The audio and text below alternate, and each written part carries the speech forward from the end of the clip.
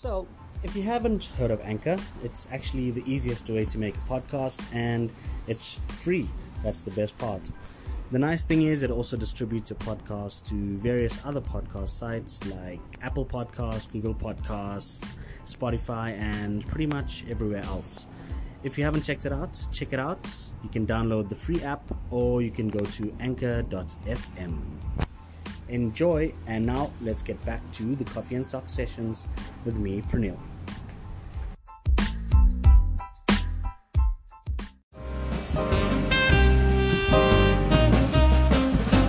What is up? Hey. How's it going? Right. Check it out. There we go. Check out my melody. Check out my melody. What's happening, bro? Currently in an edit at the moment for AFROPUNK, so I stepped out to get this call in with you because I know you asked for it, and I was like, how am I going to make this happen? I got to set my man up. I got to make sure I come through. So here I am, sitting in the car because it's COVID. It's loud upstairs, so I came down here, give you some time. How long Thank do you you. need? Much appreciated, man. Well, whenever you feel like you need to bounce, just give me a heads up, man. I mean, it's not easy to squash in time with you because we know just how much you've done, and that's what blows me away every single time. I'm always like, this guy is such a mystery, man. Who is this Suede guy? And I remember I was trying to think back to how we actually first met and how we started connecting, and I can't trace it back. It might have been a little Twitter war. I wouldn't call it a war, maybe a Twitter situation when I worked at YFM. I think it was that, and we just started connecting, talking music, and yeah, man, it blossomed into something pretty cool, like a really cool connection. But I actually really can't remember how we got connected, but it's been like a good 10 years now, 10, 11 years. You were at Y. Yeah. Y was in Hyde Park. I was working with Johnny Cradle. Yeah. I brought you their music to check out. And that was where we first started talking. And it was like, here's this guy at Y who's really into music. And you like Johnny Cradle, but you didn't think the Y listeners were yet ready for him. Yeah. I remember, Johnny Cradle, man. That stuff was phenomenal stuff. That was good stuff. But that's what I enjoyed. You always brought through like completely edgy stuff that we should have been playing and we should have been hearing more of in African countries and South Africa specifically. And Johnny Cradle was one of those guys, man. He just came through.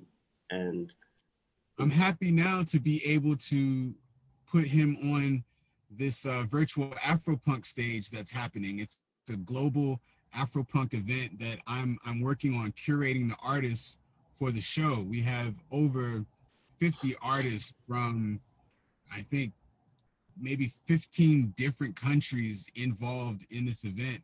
And Johnny Cradle's one of the featured bands. So I'm happy to be able to go back and still give platform to artists that I believe in. I'm not managing them. I just have always believed in their sound, and I'm happy to be able to give them an opportunity to still keep pushing. And I always try to do that for artists that I believe in, whether they're African artists or British artists or US based artists. I think good music deserves a platform and a space. that's amazing. Yeah, that's dope, man. I actually had no idea you were still connected with Johnny. So that's like amazing, man. That's some serious commitment. Like if any artist needed to know what you do and how committed you are to the music game, this is a pure indication of it. And the AfroPunk, I saw you put out a thing earlier about the story. One day you'll tell us a story of what it took to get a lot of these artists on the AfroPunk lineup.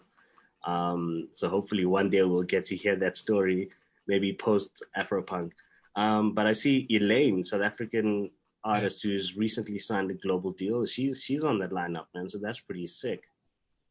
Yeah, we have Elaine. I have Sampa the Great, she's not from South Africa, but she shot it in South Africa. Johnny Cradle, Moonchild Sanele, my heart, my love. Moonchild. She's on there. Her show is amazing. She collaborated with Trevor Sturman to bring us something that's really visually provocative and lovely. Um, I got there's this band from Soweto called TCIYF. Do you know them? GCYIF. I have not heard of them. No. TCIYF. Yeah, TCIYF. I need to check that out. I need to they're a find out what's punk going on. band out of Soweto called the Come in Your Face. That's very Crazy punk, dude. skater. That is very punk. Punk rockers from Soweto, like quarter eating, like gassy boy that My play man. punk. It's crazy because the punk scene in Soweto is insane, man. It's been a scene that's been around for a long time. I actually had a conversation recently on another podcast that I do called the Civil Disobedience Project, and we basically talk about the role of music in civil rights movements across the world. And we, in the punk edition at the 70s or 80s punk, so we do it like decade by decade. So I think it was 70s or 80s, and we spoke about all the different South African punk bands, especially from like Soweto and all of the townships and stuff. And it was crazy when people look back. It's amazing how many people are not aware of just how influential punk music is in black townships, where people would think like, it's uh, rock music, alternative music is not really a thing, or it's not really something that black artists have really tapped into. But it's been around, man, and that's insane. I mean, you need to check these guys out. They come in your face. Yeah. It's very punk, man. Yeah, part of what we're doing for this thing, and people can check it out. It's this weekend, October 23rd through the 25th. They can go to www.planetafropunk.com and check it out. Part of what I've been trying to get across is how punk is influential as a mindset. It's not necessarily just music based. It's about being an outsider and going against perceived norms of society, and being anti-rules and anti-establishment. And I think for people of color, whether you be black or brown, I think a lot of us are often outside of mainstream societal thinking. Like we are by definition outlawed, from Americans being considered 3/5 of a man, to in South Africa having, the system where blacks are at the bottom and white is on top. It's like that punk attitude influences so many things, where we're having a conversation with Robert Glasper and Terrace Martin that is being it's being moderated by my man Tyree Boyce, and they're talking about how jazz is punk. Yeah, that's an interesting Think take. about how Miles Davis was like, I'm not playing that jazz, I'm playing my jazz. Yeah. That's so So true. punk is a mindset.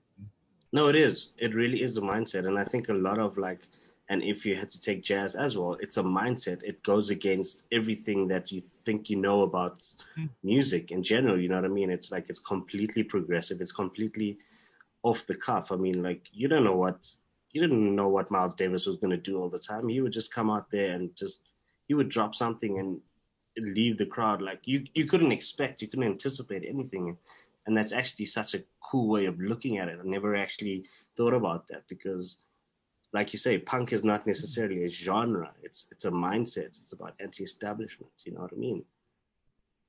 Mm-hmm. It's powerful stuff. Especially with what we're dealing with right now with NSARS in Nigeria, and the Black Lives Matter movement in the U.S. It's like the world during this COVID time is just tired of the way things have been. We're tired of the establishment, and things must change. So for me, I think the story behind me getting involved with Afropunk is my ideas of changing the world.